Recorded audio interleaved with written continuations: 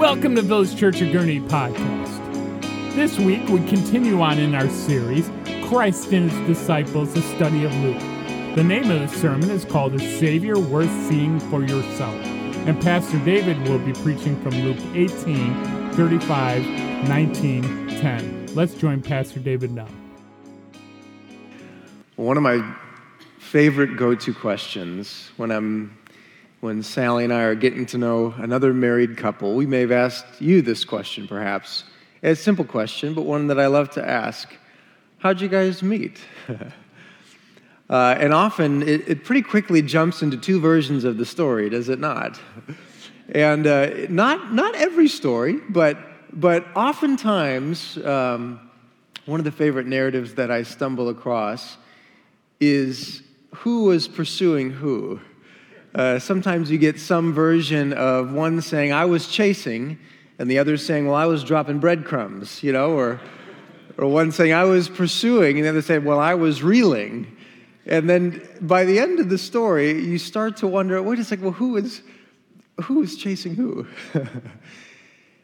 And part of the reason why I like to ask that question, part of the reason why I think that narrative, among many others, is compelling, is because it gives us a little bit of a glimpse between God's love for us seeking Him, yet Him seeking us.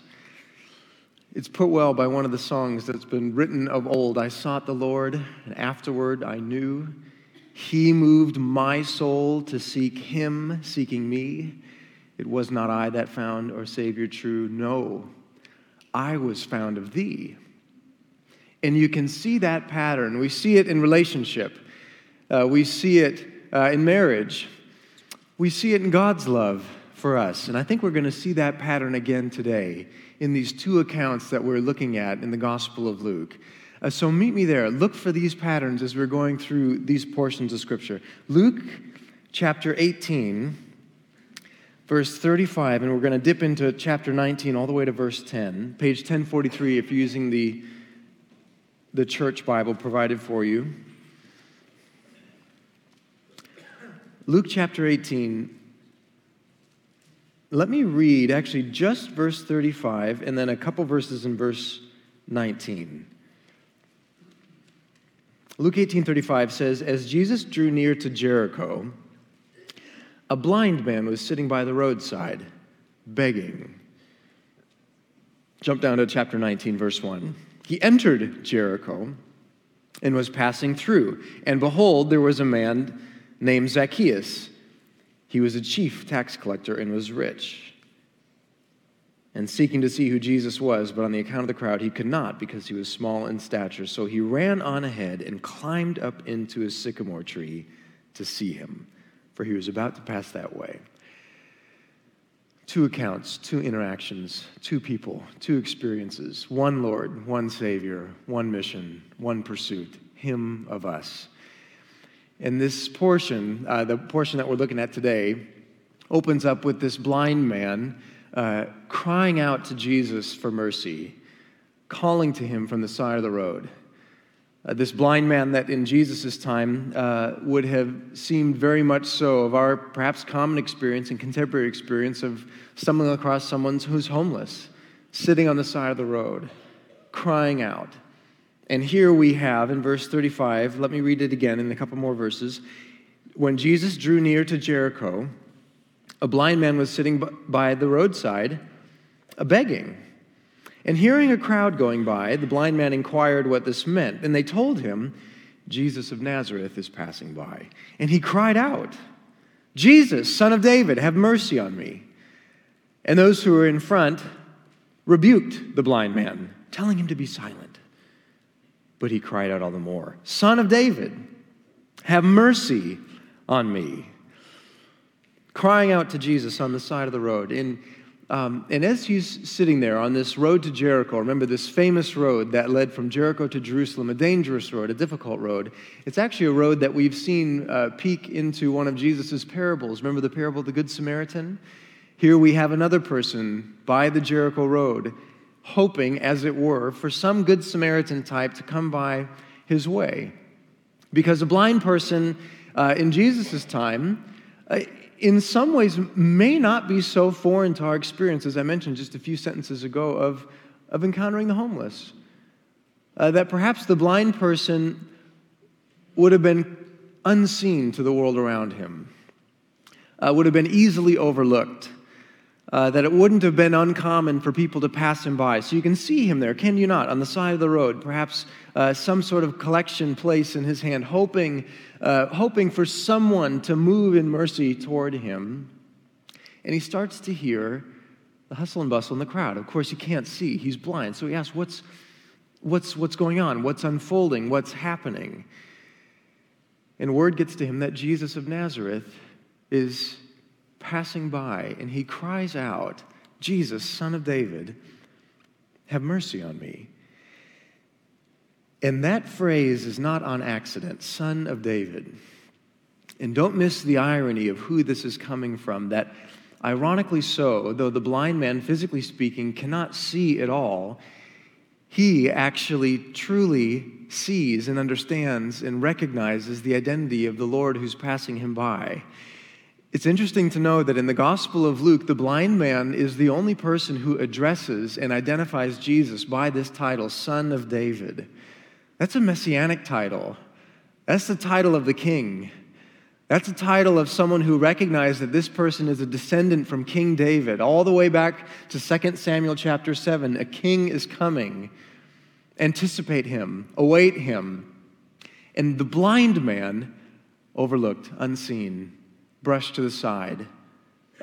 Unseen at least, or seen as a nuisance, perhaps at worst. The crowd rebukes him. Be quiet. Shh. They're trying to silence him. He's crying out. He's being a disturbance. Be quiet, be quiet. Son of David, have mercy on me. And he truly sees, he truly recognizes, he truly knows that this is the descendant of the very king, the Messiah that we've all been waiting for, the Messiah that the world has been waiting for. It harkens back to the beginning of the Gospel of Luke. Remember when the angel pronounces that this child will be son of the king. This child will be of the Davidic line, ruler, and will reign over all things. The blind man sees it. And he cries out for mercy, recognizing that if this Jesus of Nazareth, Jesus who is Son of David, if it is truly he who's passing by, the blind man sees and knows and recognizes he's his only hope. He's his true hope. That if the Son of David is near, then he is the only one, Christ is the only one, who can truly handle all the deepest, truest, most challenging needs that you and I face. Crying out to Jesus, silenced by the crowds, yet yearning and calling for him. Watch how Jesus responds. Verse 40. And Jesus stopped and commanded the blind man be brought to him. And when he came near, he asked him, "What do you want me to do for you?" And he said, the blind man replies to Jesus, he said, "Lord, let me recover my sight." Jesus said to him, "Recover your sight. Your faith has made you well." And immediately he recovered his sight and followed him, glorifying God, and all the people, when they saw it, giving praise to God. Notice there's another little irony there. All the people, verse 43, the same group of people that were kind of hush-hush trying to silence this annoying blind person on the side. Now here at the end of the passage, they're all praising God with him. First hindering him, now praising the Lord for what they have seen happen right before their eyes, that this person's crying out to Jesus for mercy, and he is healed. And as Jesus heals this blind man, don't let that phrase pass you by. When Jesus says, "Your faith has made you well," that phrase, "made you well," is the same word that's translated often saved. Your faith has saved you. That he cries out to Jesus in an incredible way for mercy. What would you like me to do for you? Let me recover my sight. And perhaps more completely and fully than we might realize, Jesus truly saves him. And there's a beautiful mixing and almost confusing in a sense. Wait a second, was he saved spiritually or physically? Was he restored by his soul or his body? And we see both. We see both at play as this encounter with Jesus unfolds, and he calls to him for mercy. The mercy and loving kindness and care and compassion and restorative work of Jesus Christ brings renewal It brings healing. It brings salvation, perhaps in a more complete sense than we often realize. See the power of Jesus. See the power of Christ, the Son of David, as he interacts with this blind person. And in some ways, it's not a surprise to us per se. As was read at the beginning of the passage, we see that the Lord is the one who gives recovery of sight to the blind. We saw at the beginning of the Gospel of Luke. Remember the work that Jesus said that he would be about throughout this book? Jesus said in Luke chapter 4, verse 18 and 19, quoting from Isaiah, "The Spirit of the Lord is upon me, because he has anointed me to proclaim good news to the poor. He has sent me to proclaim liberty to the captives and recovering of sight to the blind, to set at liberty those who are oppressed, and to proclaim the year of the Lord's favor." And here we see that same work. What Jesus said he would do, he is doing for this blind person here in this passage. See the power of Christ. He's not just a person. He's a person. He's human. But he's not just that, is he? That we see in this healing, transformative work that the very same God, the very same God who was present in creation, in the beginning, God created the heavens and the earth, formless and void. He speaks, and existence comes into existence. In the beginning was the Word. The Word was with God, and the Word was God. Nothing was made that was not made by Christ, by the Word. He is the image of the invisible God, the firstborn of all creation. For by him all things were created, in heaven and on earth, visible and invisible, whether thrones or dominions or rulers or authorities. All things are created through him and for him. He upholds the universe by the word of his power. This is the Jesus of Nazareth that is walking by that Jericho road. The blind man hoping for someone to have compassion and care on him, crying out for mercy, and he encounters Christ, God himself. That the very God who is present in creation is the very Christ who has the power and the ability to bring about recreation. If anyone is in Christ, he is a new creation. That when you encounter the merciful, gracious, transformative work of Christ as a response in faith, do you see who you're encountering? The very creator God of the universe.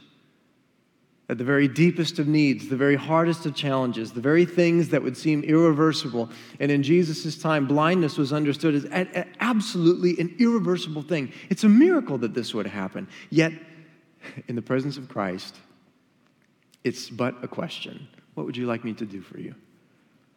What would you like me to do? Recover my sight. And because of his faith, in response to his faith, we see Christ bringing about this healing miracle. Notice again the pattern. The blind man calls for Jesus. "Jesus, Son of David, have mercy on me." But it is Jesus who commands him come to him. It's Jesus who stops, commands, sees, recognizes, heals, and transforms. Who's pursuing who? "I sought the Lord. Have mercy on me, Son of David. And afterward I knew he moved my soul to seek him, seeking me. It was not I that found, O Savior, true. No, I was found of thee." Who's pursuing who? We see it here in this encounter with the blind person, and we see it here again in this next portion. Check this out. Chapter 19. Look how this continues.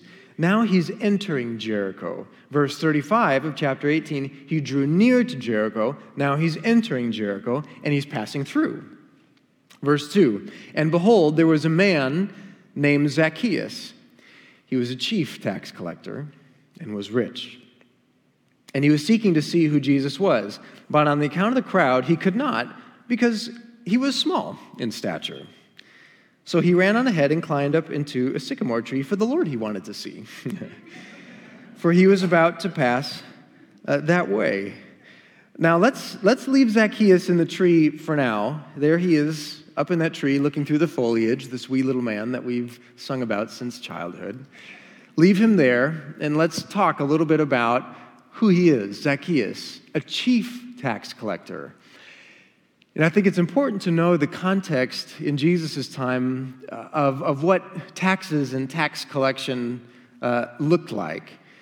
That, again, Rome, in a way, in Jesus' time, is the power at the time. And the Jewish people are an oppressed people. Now, tax collection worked in such a way where Rome would farm out tax collection or subcontract out tax collection to individuals or groups of people. So all these people, tax collectors, either individuals or people overseeing individuals, would collect taxes, and Rome would ask for a set sum, a lump sum. So they knew how much they were going to get. It had to be given by the tax collectors to Rome, but here's the dynamic that's unfolding. The things that were being taxed, the tolls, the tariffs, the customs, anything that was being taxed, those rates weren't fixed. That didn't have a set price. Rome's going to get a set price through the tax collector, but the things that were being taxed didn't have a set price. So imagine yourself as a tax collector. You are going to owe a set amount of money to Rome. You could set the price however you wanted to set it. You swallowed the losses because Rome was going to get what Rome asked for. But my friends, do you see what happens with the gains? All Rome needs is what Rome asked for. So do you see the dynamic that in Jesus' time, there was nothing set in place other than the integrity of the individual to charge whatever they wanted. And it was not uncommon in Jesus' time for tax collectors to become absolutely rich. How and why? Because they would set absolutely exorbitant rates, extortionate rates. They would set ridiculous rates. They would pocket the excess, because again, all that Rome needed was what they agreed upon. And you wouldn't want to swallow the losses. And if you could pocket the gains and no one was the wiser, then things worked out if you were a tax collector in that way. But remember, Rome is the oppressor. The Jewish people are an oppressed people, and that means the tax collectors often lived up to their reputation of getting really, really, really, really rich by unjust and wrong and immoral means. And you can see very quickly how hated tax collectors were in Jesus' time. Remember in Luke chapter 5, people were grumbling. He's eating with tax collectors and sinners. No one would have liked tax collectors in Jesus' time. They were the absolute embodiment of oppressive collaboration, that they were complicit in wrongdoing and getting rich off the backs of fellow oppressed people. People hated tax collectors. Now, Zacchaeus is a chief tax collector. He oversaw a group of tax collectors, which means he would have been doubly hated, an organizer of this kind of work. And he's the one standing in this tree. We left him over here a few minutes ago. He's still there in the tree, waiting to see Jesus. You can see him peering through the foliage, and it makes you wonder, what drove him? What drove him to climb that tree to get a peek of Jesus? And the text doesn't say. We don't know. For the blind man, it seems to be more obvious. He's blind. He turns to the Son of David and hopes for mercy. He's asking for mercy. Why is Zacchaeus in the tree? We don't know. Could it be curiosity? He's just curious that Christ is coming through town and word is getting around who Jesus is and Zacchaeus wants to get a peek. It could be. Could it perhaps be that word from Luke chapter 5 has trickled all the way to Luke chapter 19, that Jesus is the kind of person who eats with tax collectors and sinners? That the blind man would have absolutely known what it feels like to be overlooked. Zacchaeus would have known what it felt like to be absolutely despised. Both people, in a way, marginalized in their society for different reasons. The blind man, blind, begging on the side of the road, unseen, or seen as a nuisance, overlooked often. Zacchaeus, despised, hated. That more often than not, the glances that would come Zacchaeus' way were glances of hatred and frustration, daggers in their eyes, coming towards Zacchaeus, and he would have been an outsider in completely different ways. One poor, one rich, one powerless in a way, one utilizing their influence for unjust ways of getting wealthy off the backs of the oppressed. Has word trickled from Luke chapter 5 that Jesus eats with people like me? Perhaps Zacchaeus is wondering. It doesn't say. We don't know. But what we do know is he wants to see. And he's so committed to seeing, he climbs us in this sycamore tree. And he's peering and looking to Jesus. And look how this unfolds. Look how this unfolds. Verse 5. When Jesus came to the place, Jesus looked up and said to him, Zacchaeus, hurry and come down, for I must stay at your house today. So he hurried and came down and received him joyfully. And when they saw it, the crowds, the people, when they saw it, they all grumbled. And capture the scene. Look at the scene. Jesus, as he's walking through Jericho, as he's passing through, he stops, he looks up, and he sees Zacchaeus in this tree. And he invites himself over to his house. I must stay at your house today. Zacchaeus is overjoyed.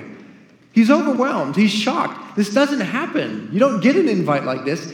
You would rarely get an invite from anyone if you're a tax collector. People hated you. He would have been very accustomed to that. It would have totally caught him off guard for this kind of self-invitation over to his home. And remember, in Jesus' time, hospitality was huge. Hospitality was not just, hey, we're hungry and we're going to the same place. Let's grab some food together. It's at least that, and that's a wonderful thing.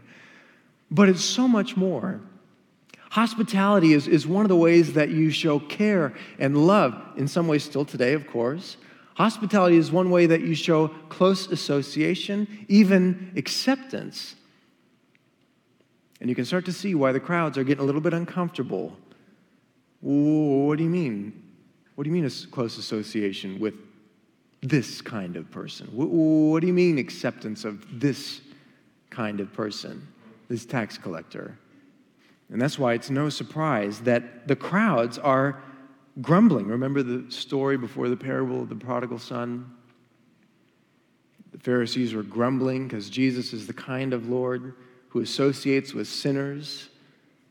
Here we see the crowds again grumbling. What are they doing eating with him? Because it would have been, in Jesus' time, the common understanding would have been a tax collector. Tax collector? You mean the collaborator with oppressors, getting rich off the backs of the oppressed? You don't eat with people like that. You cancel people like that. You don't associate with people like that. You take delight in dragging them through the mud. You scorn them. You mock them. You wish for their demise. You hope for their undoing, and then you quietly celebrate it when it happens. That's what you would do to a tax collector. What are you doing, Jesus? Why are you spending time with this person? Why are you eating with this person? Did you catch it? Jesus actually told us why. In this little word, look at this. Verse 5. Zacchaeus, hurry and come down, for I must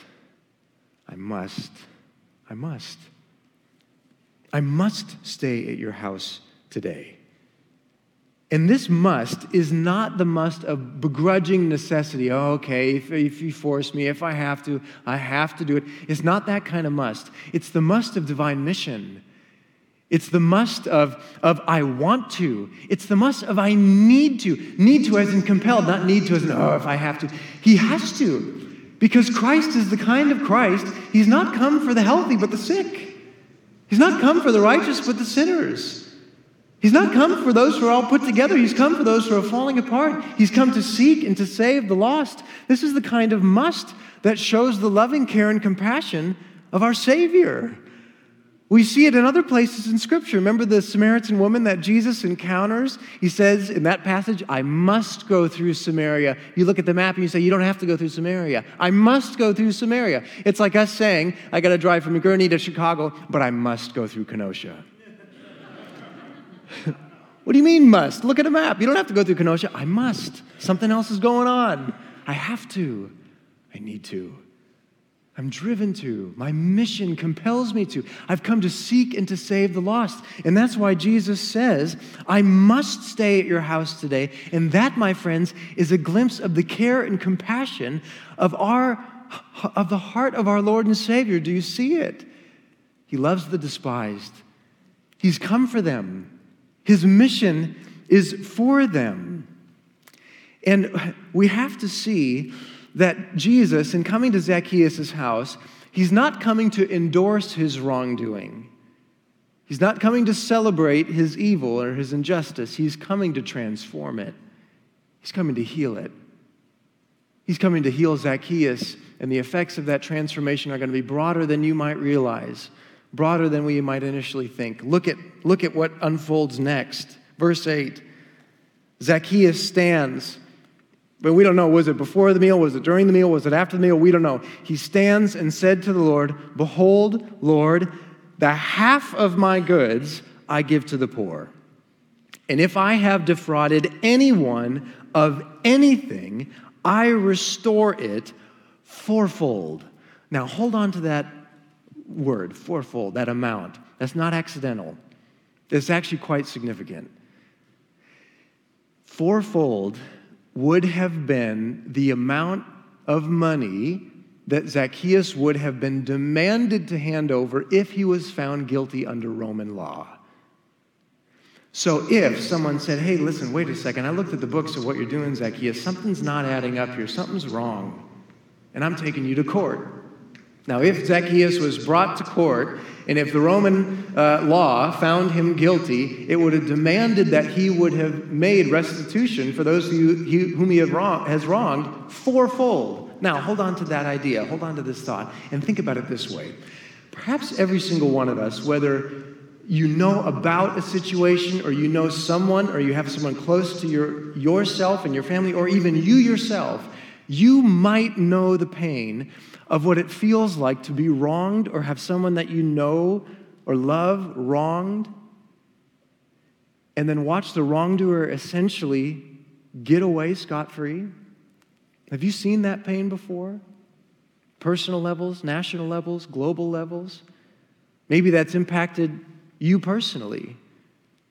That's a distinct kind of pain, is it not? To have the pain of being wronged, and then to seem like, wait, they're just getting away with it. Nothing's happening. Nothing's being brought to resolution. Nothing's being reconciled or brought to justice. That's a unique kind of pain. You might know that. You might have experienced it. Think about it this way. You might know or have seen or experienced the partial comfort, and I say partial comfort, I'll unpack that in a little bit, the partial comfort of seeing someone work to make right a wrong, but that restitution is forced upon them by an external force from the outside in. That they had to make right wrong because they were caught, because they were cornered, because they were pressured. Now, if you've been wronged, that is a comfort. It is a comfort, but it's a partial comfort. Because if it's coming from a heart that doesn't want to, if it's coming from a heart that's not transformed, there might be things set in place to make right a wrong, but it's not coming from a heart that wants reconciliation at all. You might have seen that. You might have experienced that. You might know of that. Now think about that.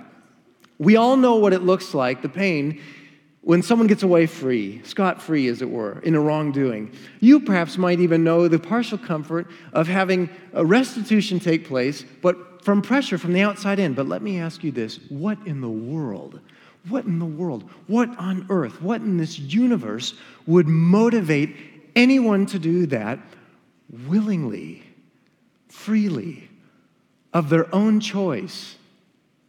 My friends, what would cause Zacchaeus? He is a chief tax collector. He oversees a group of people. He admits that he has done wrong. It's not just a wrong that he's admitting for himself. It's a wrong that he's admitting for his entire group.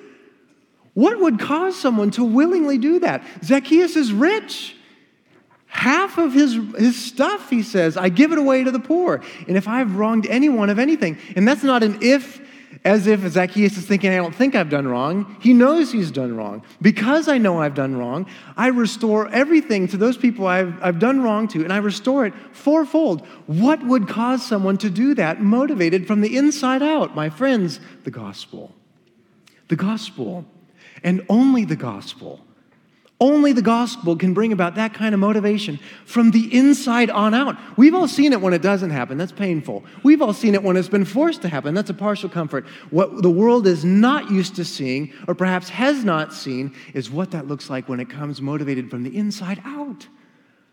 What motivates that? The only thing, my friends, that could motivate that kind of desire to make things right.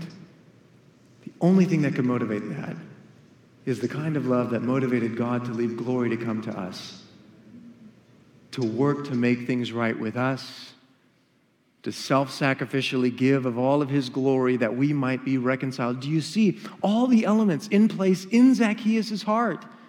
Somewhere along the way, between climbing up in the sycamore tree for the Lord he wanted to see, to giving away half of his stuff in this meal, somewhere between that space and in that process, in Zacchaeus' heart, you can see it from the effects of what are taking place in his life. Somewhere along the way, he felt conviction. I've done wrong, and I've hurt other people in the process.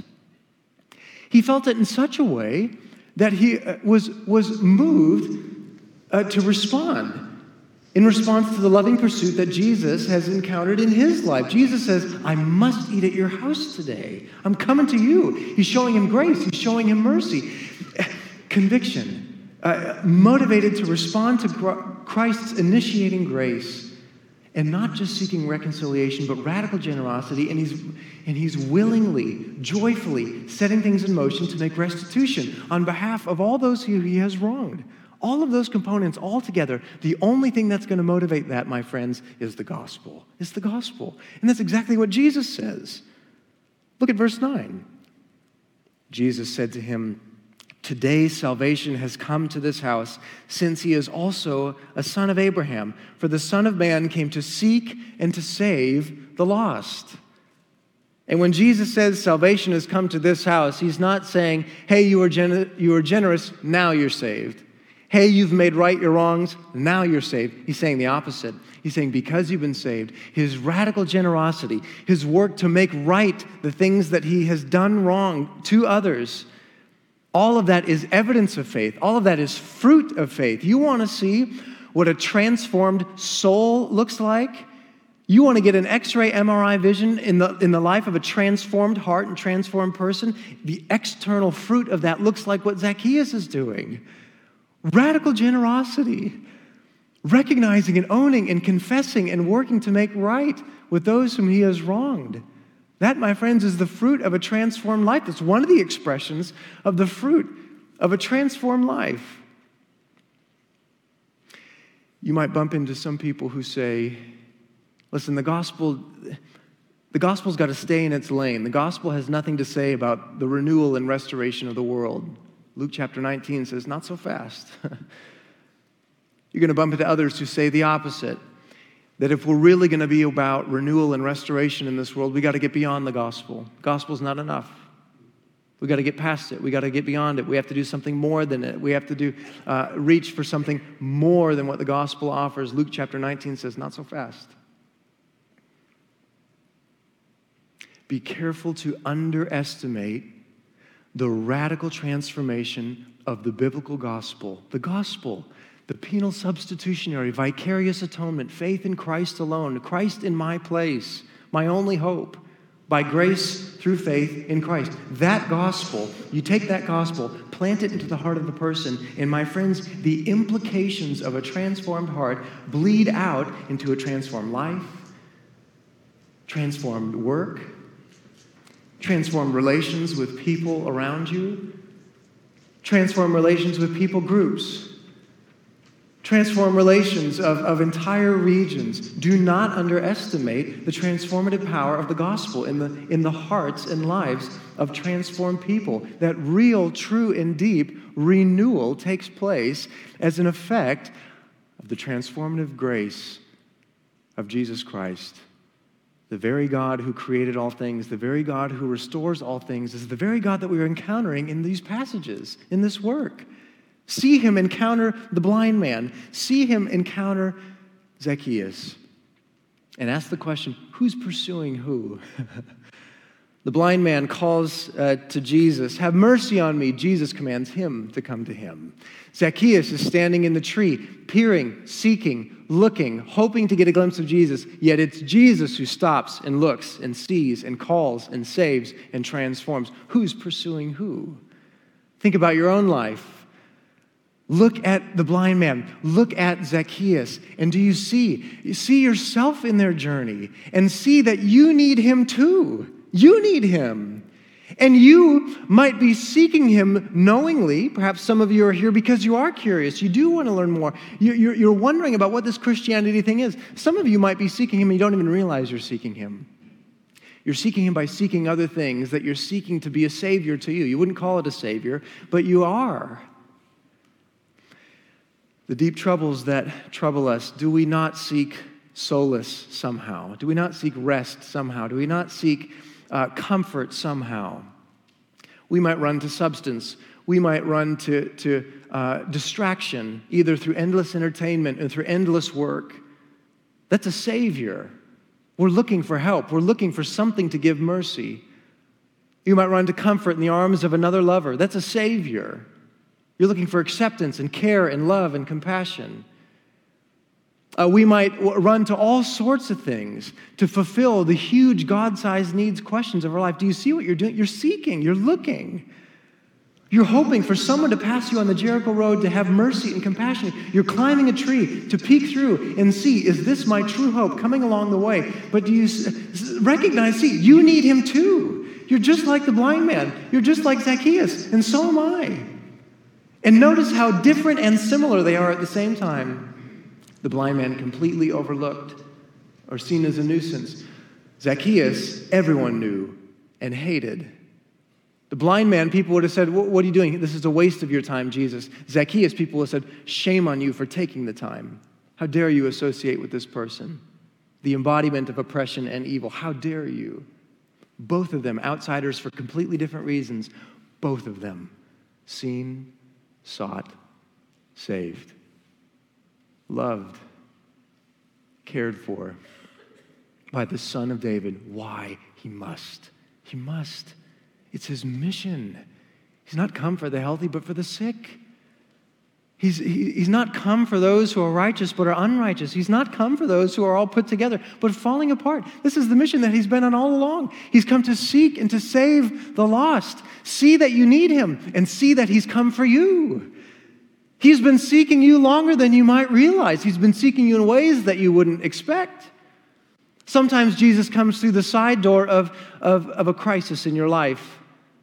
Something has completely fallen off the rails. The bottom of the basket has completely fallen out. Maybe your career has exploded. Maybe there's a close relationship, maybe with a child, maybe with your spouse that's falling apart. Do you not see Jesus peering through the leaves in that crisis? Seeking you? He's chasing after you. He chased after the blind man. He chased after Zacchaeus. And he's coming after us. Both these people sought but were hindered by the crowds, yet seen, sought, and saved by Jesus. And I think this passage, helpfully so, in a way that we need, is calling us to look through our need, look through the difficulty, look through the challenge, and see through it to the Savior who's already seeking you. The blind man can't see, blocked by the crowds, and looking to Jesus, only to find that Jesus has already been calling for him.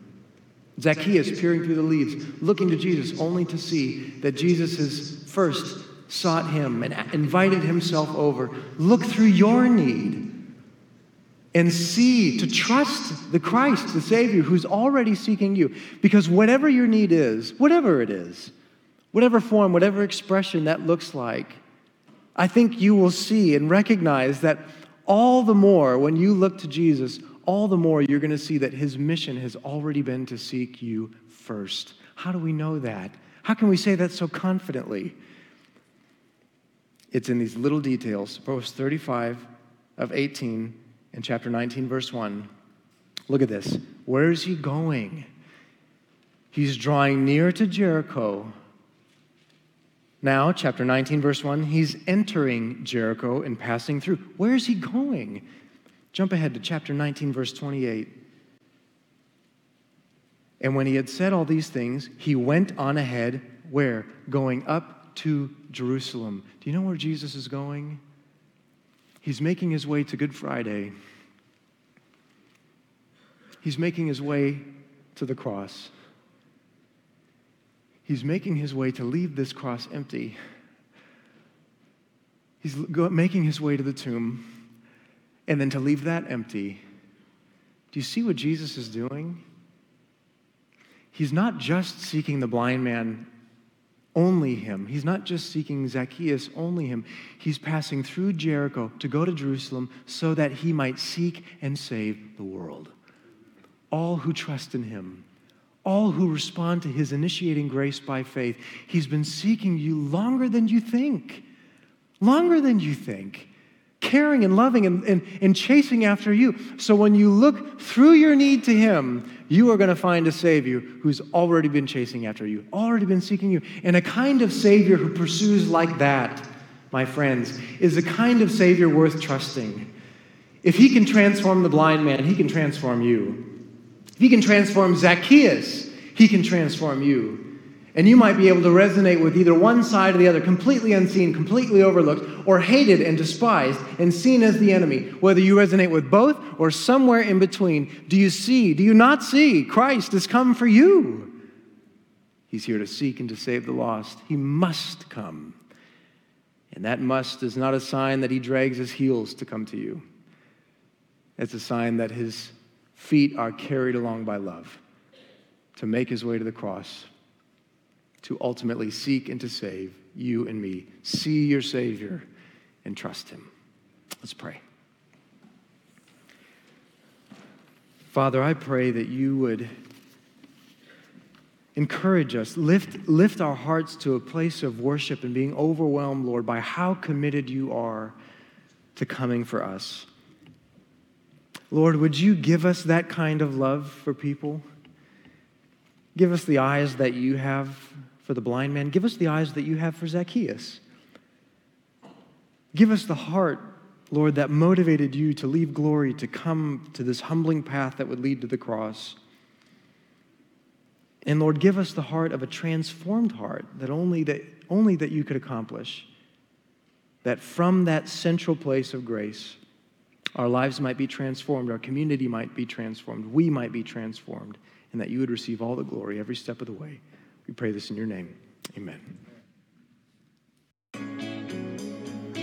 Thank you for listening to Village Church of Gurney's podcast. If you would like to know more about Village Church, you can go to our Facebook page under Village Church of Gurney, or go to www.vcgurney.org.